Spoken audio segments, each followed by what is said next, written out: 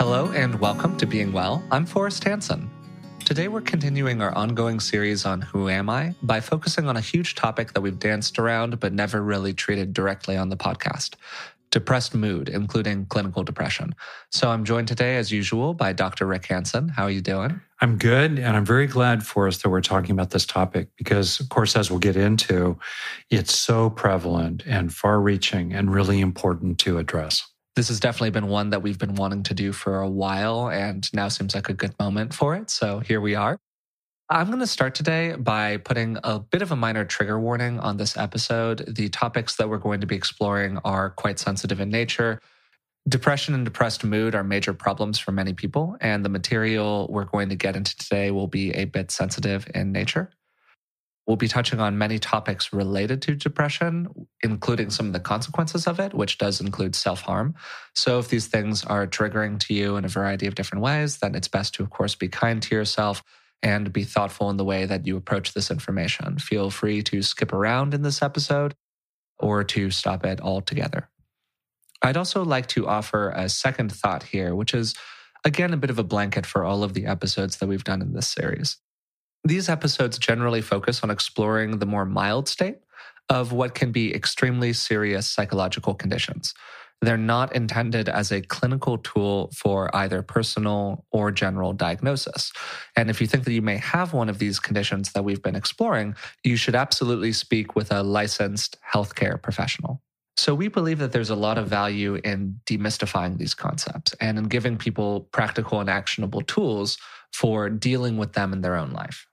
And generally speaking, we've received a great deal of positive feedback on these episodes. They seem to have been legitimately useful for people. But casually overdiagnosing our friends and family can be extremely problematic, frankly, and even turn into a tool for us to avoid our own issues by placing the blame on other people. We absolutely don't want to be doing that here, and we are not trying to incentivize people into doing that. Please try to apply the information that we try to give you in these episodes as thoughtfully as possible. We're doing the best we can with it. I wouldn't say that either of us are necessarily a research expert in these topics or something like that. And of course, feel free to double check any of the information we share. The reality is that what we get into in a 30 to 45 minute podcast episode is going to be a very cursory treatment of these topics. And there are nuances around many of these issues that go quite deep. Because depression is a deep and complex topic, we're actually going to be breaking this episode up into two distinct parts. In part one, which is what you're listening to right now, we're going to be exploring what depression is. And in part two, we're going to talk more about what we can do about it. So all that said, getting into the meat of the episode today, I think that people probably understand what someone means when they say, I feel kind of depressed or I'm a bit down. But what's the difference between that kind of casual definition and a more clinical one? It's a far-reaching question. So a little bit later, I'll talk about literally the diagnostic criteria for a major depressive episode. And clinical depression essentially depends upon multiple episodes of clinical depression. There are milder forms that are still significant, technically called dysthymic disorder, in which there's a chronic low grade and yet really significant, not to diminish it by calling it low grade, sense of the blues that don't really meet the criteria for a clinical depression episode and yet are really, really consequential. To speak about it fundamentally, there's a difference between being sad and depressed. Sad is a passing feeling. Depression is more of a mood. So when a person feels depressed, to kind of summarize it, typically there's a very weighty sense in the body of a slump of energy, a feeling of just nothingness emotionally, or a general sense of just unhappiness, even despair, sense of hopelessness, dejection. It's very far-reaching. And one of the major sources of depressed mood is physical illness. If you look through symptoms of various illnesses of different kinds, one of the ones that's the most common symptom of all is depressed mood. I know for myself that one of the markers that I might be about to get a cold is I suddenly notice that my mood has gone flat, which is another element of depression. There may not be a sense so much of feeling horrible, but just a complete incapacity to feel good. Or maybe you start out feeling good for a few seconds. You get an email with your grandchild's picture in it and it makes you feel happy for a few seconds. But very, very quickly, that big wet blanket of depressed mood comes rolling back in. Great. I think that's a great context to be operating in here. To give a little bit of additional information, it's helpful to understand that depression is really quite common. It's estimated that around 6 to 7% of adults in the United States had at least one major depressive episode in the past year. That's a lot of people, particularly when you add it up year over year over year. It's also important to understand that depression is something of a spectrum. People can have depressive episodes. They can also have chronic depression where it's more present, perhaps even at a low-grade level for an extended period of time. So just because somebody doesn't necessarily qualify for a clinical diagnosis does not mean that there isn't good information here that could be useful to them in their life. Just a little bit more context. The Stanford School of Medicine estimates that about 10% of Americans will experience clinical depression at some point in their lives. So again, very common. And to put those numbers in perspective, it's estimated that around 300 million people worldwide suffer from it. It's highly likely that most of the people listening to this podcast either suffer from it themselves or know someone who does. Yeah. Or grew up with someone who did. To get a little bit more specific, how can someone know if they're depressed versus just a little down these days? Where's the line? What's the kind of clinical procedure for diagnosing this? Yeah, here's where it might be helpful to go through the so-called box score approach to psychiatric diagnosis, which includes psychological diagnosis. It has its limitations where basically to fulfill the criteria for a particular condition, which has implications for things like getting insurance coverage or for it being appropriate to even think about psychiatric medication. There are limitations to that box score approach. On the other hand, it's pretty concrete and pretty specific. So I'll go through the technical official diagnostic criteria these days. Basically, to satisfy the criteria for a depressive episode, which typically lasts 2 weeks or longer, an individual is supposed to be experiencing 5 or more of the following 8 symptoms. And at least one of these symptoms should be a sense of depressed mood, along the lines of what I said before, or a related loss of interest or pleasure in activities that used to be enjoyable. And the latter one, by the way, is for me the hallmark statement of depression. It's basically you find yourself doing what always you used to enjoy, and it just doesn't move the needle anymore, or the needle moves really slightly, and then it comes back again. Quick story here. Someone I know whose mood was generally quite positive, temperamentally cheerful, not melancholy, basically called me and said, wow, I'm sitting here in the mall where I love to go shopping with my baby son in my lap, who I love dearly, eating some ice cream, which I thoroughly have enjoyed, and I don't feel anything at all. Bingo. Depression. Yeah, that's really poignant. So here we go with the 8.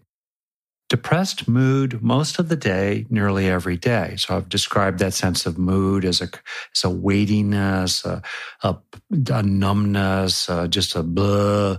You don't feel good. You don't feel good emotionally. Often you don't feel good physically at the same time. We'll get later into chicken and egg, which comes first, the physiological dysregulation or the mental dysregulation, which then feeds into the physiological dysregulation, et cetera. But depressed mood. Number 1 criterion. 2, markedly diminished interest or pleasure in all or almost all activities most of the day, nearly every day during this 2-week period. 3rd, significant weight loss when not dieting, or weight gain, or decrease or increase in appetite nearly every day. So typically there's a loss of appetite. Sometimes people manage depressed mood by overeating. There are ways in which that eating can be a sort of primal signal of pleasure that can defend against depressed mood. And that's why this third criterion is listed here. 4, a slowing down of thought and a reduction of physical movement, observable by others, not merely subjective feelings of restlessness or being slowed down. This is really interesting. People will talk about thinking feels like walking uphill through mud, or people from the outside observe that the other person just seems more sluggish. Extreme forms of severe clinical depression are sometimes characterized by a sense of immobilization, that people literally can't get out of bed, or, they literally just, no energy whatsoever. Related to that, 5, fatigue or loss of energy every day, nearly every day. 6, feelings of worthlessness or excessive or inappropriate guilt nearly every day. In my experience, I think that's a big one for people. That's another one of those big kind of major indicators that you highlighted in terms of the experience of the person who was at the mall. When I can think of times either in my life when I would have described myself as being somewhat depressed, which has, for the record, absolutely happened, or thinking about friends who went through a period where I would maybe describe them or they would describe themselves as being somewhat depressed. That consistent feeling of excessive guilt is really one of the big indicators to me, particularly oriented toward how your condition negatively influences the people around you, and really taking almost excessive ownership and responsibility for that. Yeah, there's a terminology, morbid self-preoccupation, where you're just caught up in feeling really horrible. And in the extreme, like, for example, postpartum psychosis, you have situations that are just so tragic where a mother in the extreme of postpartum depression moves into a psychotic version of it, where she feels that somehow she's so horrible that the best thing she can do for her children is to take their life. I mean, that's crazy, obviously. And yet, you can just imagine the extreme version of that. Okay. And then a couple more. 7, diminished ability to think or concentrate, or indecisiveness nearly every day. I see that sometimes with people taking IQ tests, that if a person is suddenly not performing as well as you'd think they would normally, one of the things to think about and rule out is, whoa, is there some depressed mood here? And then the last is number 8, recurrent thoughts of death, or recurrent suicidal ideation without a specific plan, or a suicide attempt, or a specific plan for committing suicide. So to make a point here that we may well make again, if you or someone you know is depressed, it's just really appropriate much of the time to ask, whoa, have you been thinking about dying? Have you been thinking about killing yourself? This is sort of a taboo, and yet it's not like you're going to put the idea into their head.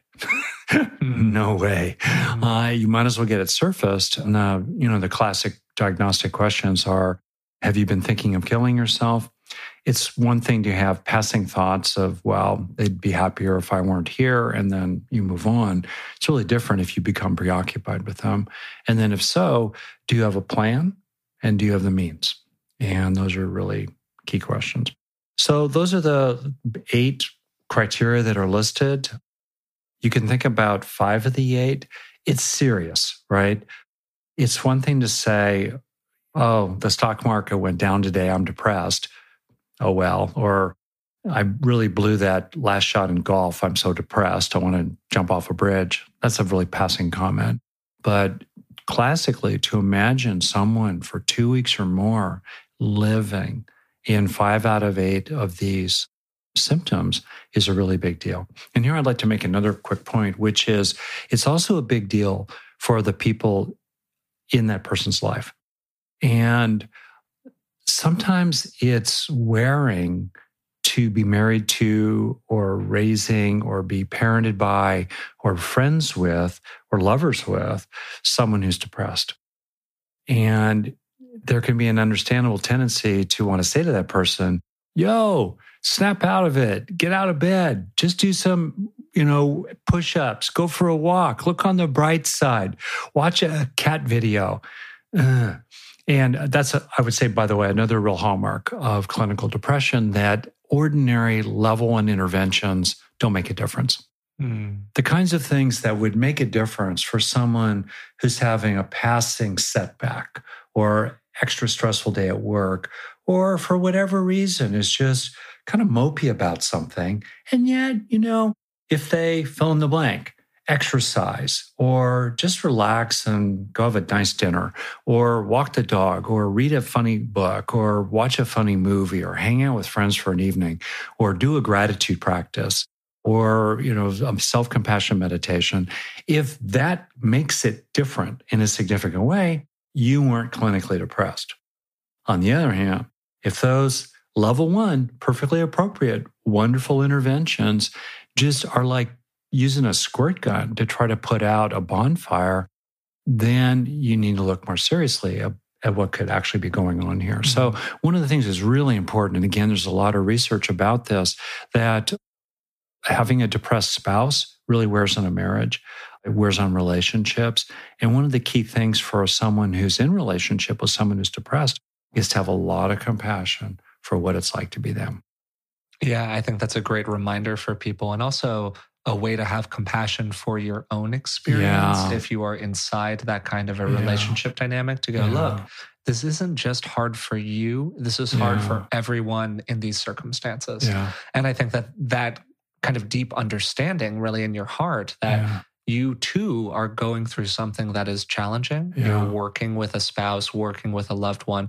In the second part of this episode, we'll get more into interventions and things that people can do.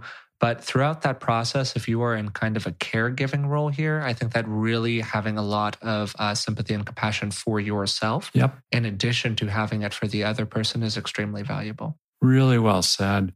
And just I was thinking here for us that we'll talk a little bit more about what it is to be sad. And also we're going to talk about what it is to feel stressed or oppressed by circumstances and mistreated. And we may well talk about what it is to grieve or to mourn. For example, we had a recent podcast, as you know, with Roshi Joan Halifax, world-class expert on death and dying, deep teacher. And that's one thing. On the other hand, I've never experienced clinical depression as we just described it. 2 weeks in a row, never. I can remember a particular time in high school where things happened, and for about 3 days, I truly fit the criteria. And then after about the 4th day, I started to snap out of it, partly because I decided to snap out of it. And also, if you can decide to snap out of it, it ain't clinical depression. Yeah, that's a great point. Yeah. And so my point is, in general, even if we say, given the stats that you quoted, that, round number ballpark, 1 out of 10 people at some point in their life will fulfill the criteria for an episode of clinical depression. That means that 9 out of 10 people have not had that. And it can be really easy to just misunderstand and even disrespect people who are gripped in the throes of it if you've never had it yourself. I think that's totally right on, particularly when it has to do with full-on clinical depression. One of the things I want to explore for a moment here before we get into our next topic, which is that difference between depression and sadness, is the idea of depression as a bit of a spectrum. So let's say, theoretically, that somebody does not fulfill 5 of these criteria. But for a 2-week period, they do basically have a depressed mood, quote unquote. Yeah. And they do have challenges with their energy. And they do experience significant weight fluctuations.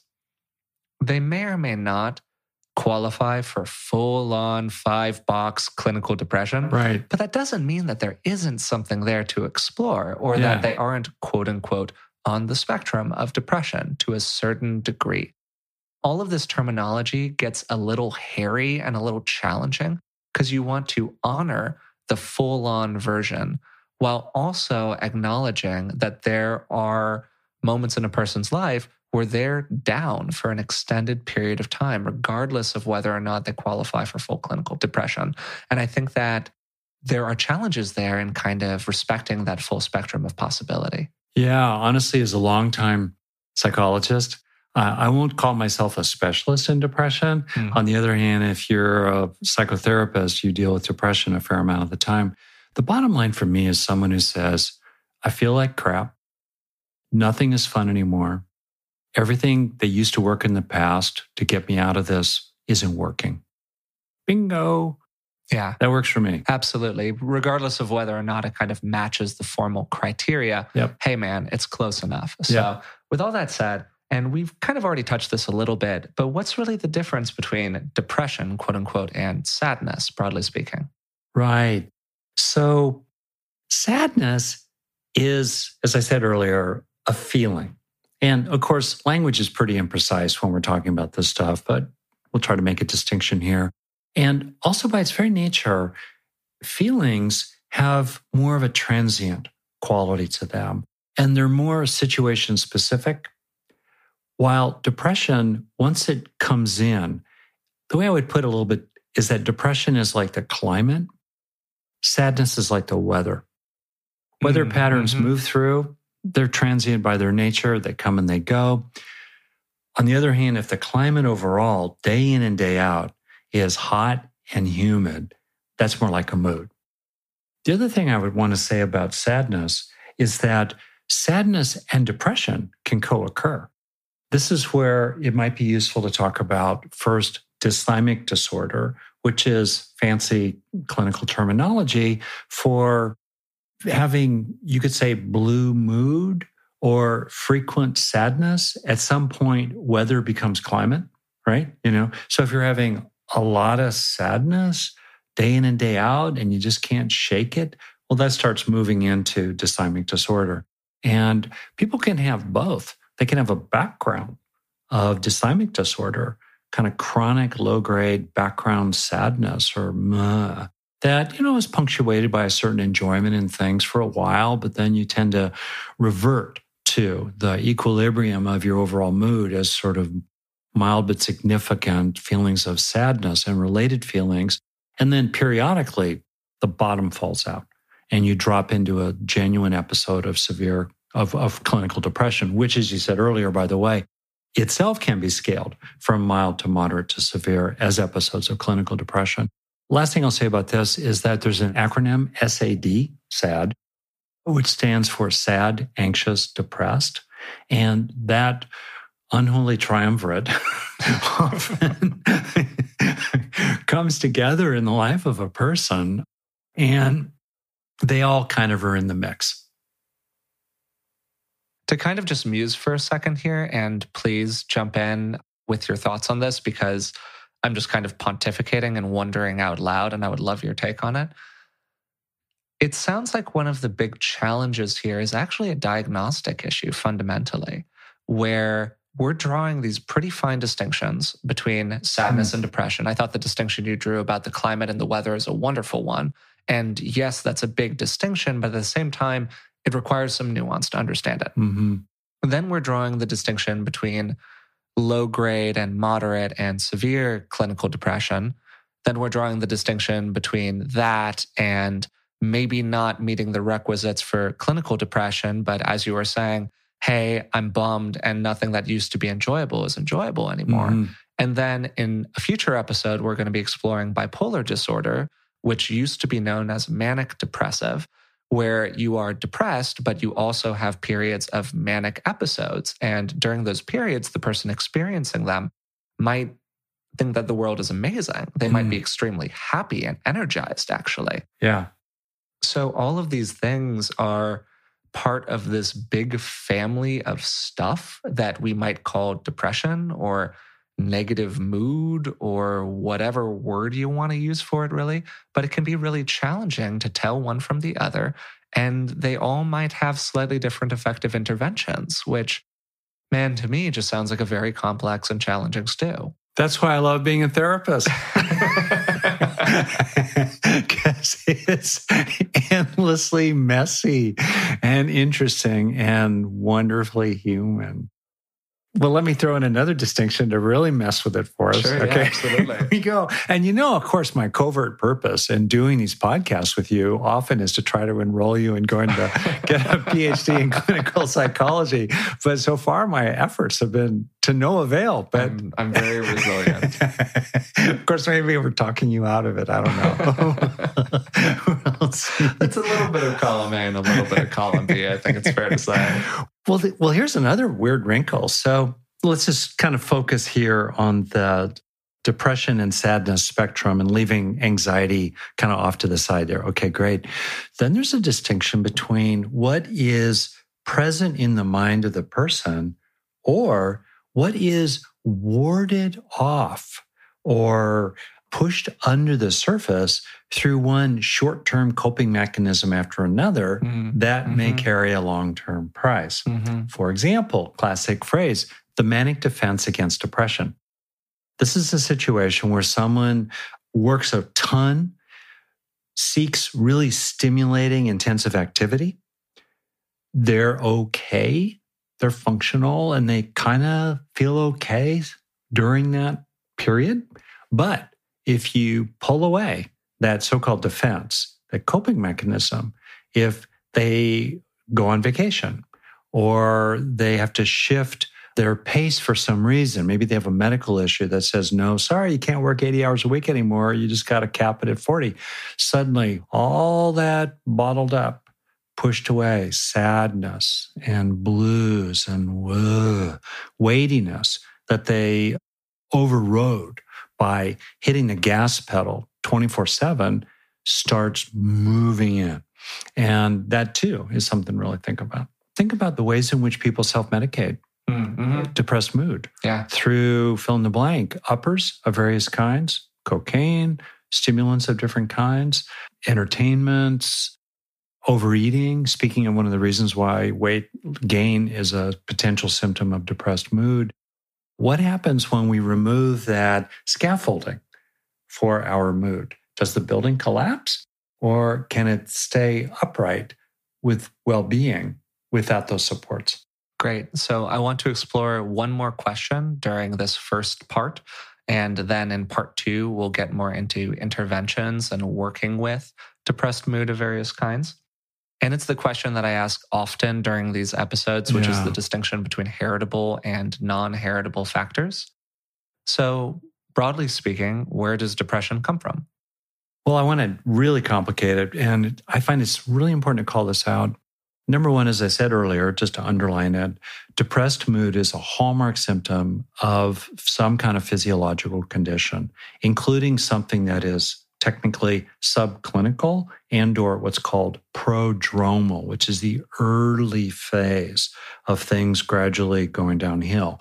And so one of the absolute first things I routinely tell people who I work with, if their mood is at all depressed, is go to your physician, go to someone with a medical license and get their advice, including potentially some significant assessment, and pay attention to things that are quote unquote subclinical or low normal, because if they're wearing on your mood, then they matter. A brief little comment on that.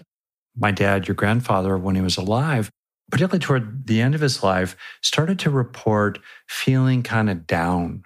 And he also mentioned just kind of in passing that he felt cold a lot, but he was okay. And he's a North Dakota cowboy turned zoologist, a pretty robust, uncomplaining person, quite stoic.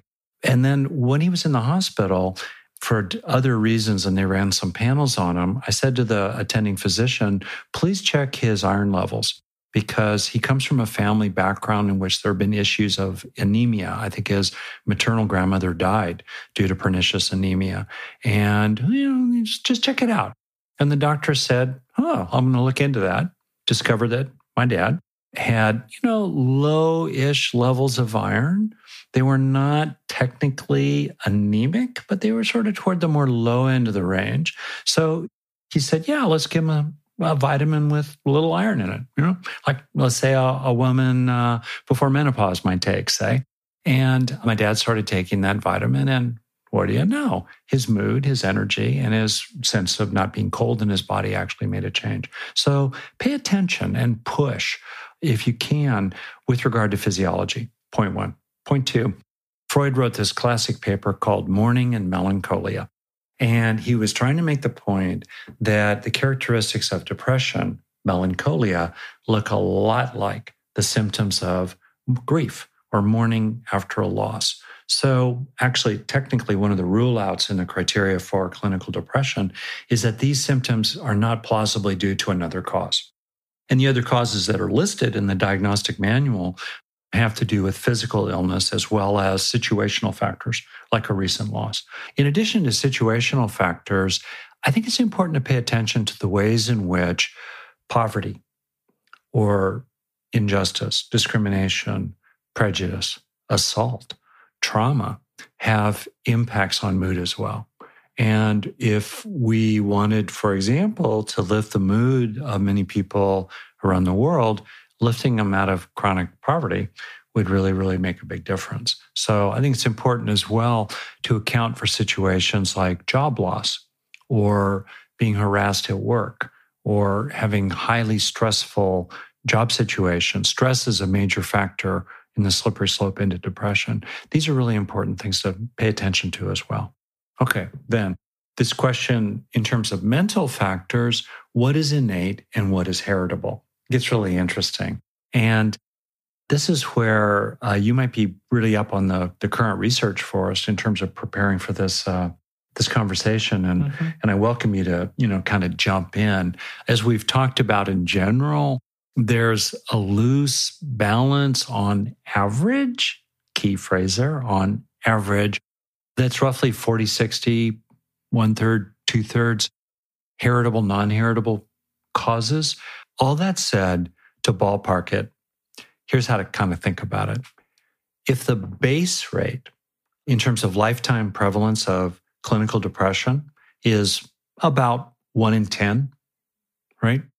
Then suppose that you have a parent, what's called a first-degree relative, let's say. If you have a parent, sibling, or even, let's say, one of 4 grandparents who, without a doubt, has a history of clinical depression, what does that have to do to your base rate of the likelihood of having clinical depression in your lifetime, distinct from the environmental, psychological, child-rearing factors that might flow to you by virtue of that person in your family being depressed? So we got to tease these apart. That's why it's kind of messy and interesting and complicated. All that really said, my hunch probably is that having a first-degree relative with a clear history of clinical depression probably at least doubles a person's risk in their base rate of likelihood. And it's something to think about. So, for example, if you know that you have a parent, let's say, who clearly was clinically depressed, and you're thinking about certain kinds of life experiences like having a child or exposing yourself to a lot of chronic stress, you might think a little bit more about that if you know that you perhaps have a genetically grounded vulnerability to depression yourself. I think that's great information. And also it's important to keep in mind that there's a lot of research inside of this field. It's very much a developing one. So any kind of claims that we make here, statements on it, need to be sort of offered with a grain of salt based on what might come later. This is our best knowledge as of today, but who knows in the future. For instance, this year there was an enormous meta-study that came out which cast some doubt on the idea that there's any one depression gene, and instead indicated that it's likely that, speaking of complexity, there's a bit of a gene soup that tends to lead to a higher incidence of depression. But unraveling the exact linkages and causes of those various genes is absolutely going to be a project, and I would imagine is something that we won't really have a lot of clarity on for probably a pretty extended period of time. So as with all of these things, it's good to acknowledge both that we might have some innate genetic characteristics that increase our likelihood of having these depressed mood states. And at the same time, there are a lot of non-heritable factors and therefore, in my opinion, a lot of things we can do to better interact with these depressed mood states. And thereby increasing our chances of living a happy, healthy life, broadly speaking. That's really well said. And I wonder if I could just add two things here. The first is to talk about this in a way that maybe is more imaginal and intuitive. If you think about your psyche as kind of a landscape or an interior, what characterizes that interior, especially when you slow down and are less distracted and less able to use, let's say, the manic defenses of one kind or another, or different kinds of defenses? You're not entertaining yourself. You're not distracting yourself. You're just hanging out. The feeling of being you. When the bouncing ball of your state of mind slows down and stops bouncing around and kind of returns to its home base, kind of its resting state, what's it like to be you? Who are the characters in you? And what are their relationships with each other? For example, is there a sense that you, the diversity of you, the complexity of you, has a lot of, I'll call them characters, that are encouraging and affirming and nurturing, and they offer perspective, and they're hopeful, they're helpful, they're sweet? Or is that interior populated a lot by a sense that there are these terrible, treacherous swamps that you've got to be extremely careful to not start thinking about, or you will get sucked into the quicksand? And also in this vast interior, are there characters who are really malevolent, mean, shaming, terrible? I imagine the vision of, I guess, the judges in a Kafka novel that are, huge authoritarian figures sitting high on a stage, and the psyche, or the innermost self, is tiny and small and terrified of them. And to me, this is really the key question. It's deeper than all the very useful science about this stuff and the useful diagnostic categories and all the rest of that. It's interesting that the logo for the American Psychological Association is represented as Poseidon's trident, Psi. And it has two branches in the trident. One represented with very sharp lines, sharp angles. The other is wiggly and squiggly. It represents both the science and the art. And in the art, the mystery, the openness of it, the endless frontier of the human psyche. And with regard to that latter element in psychology, the mystery, the art, the vision, beyond words, the imaginal, that really is the bottom line for a person. What's it like to be you when things settle down and the hamster wheel is no longer spinning? That's the key question, I think. And if when you settle down and it's an unhappy place there, that's what there is to really deal with. I think that's a great reflection and really a wonderful note to end this part of our episode on. So we'll be back with another episode. This was part 1. That will be part 2, which will focus more on exploring interventions and things that people can do, practically speaking, both to support themselves if they happen to have a depressed mood, or to support those around them if they have a loved one or significant other who is dealing with these challenges. So today, in part 1, we spent a great deal of our time drawing useful distinctions between clinical depression, being maybe not clinically depressed, but somewhere on the depressive spectrum, versus sadness, versus blue mood, versus being a little down, versus grief, and all of these other distinctions. And understanding the differences between these things can really be quite useful in terms of coming to terms with them both inside of ourselves and identifying useful interventions. We also talked about some of the science related to depression, specifically the distinction, as we got into at the end, between heritable and non-heritable factors, and also some of the statistics around the prevalence of depression, broadly speaking. We then also spent a little time talking about how depression is formally diagnosed in a clinical setting, including the DSM's diagnostic criteria for depression, of which you need to have 5 of 8 factors to be formally identified as clinically depressed.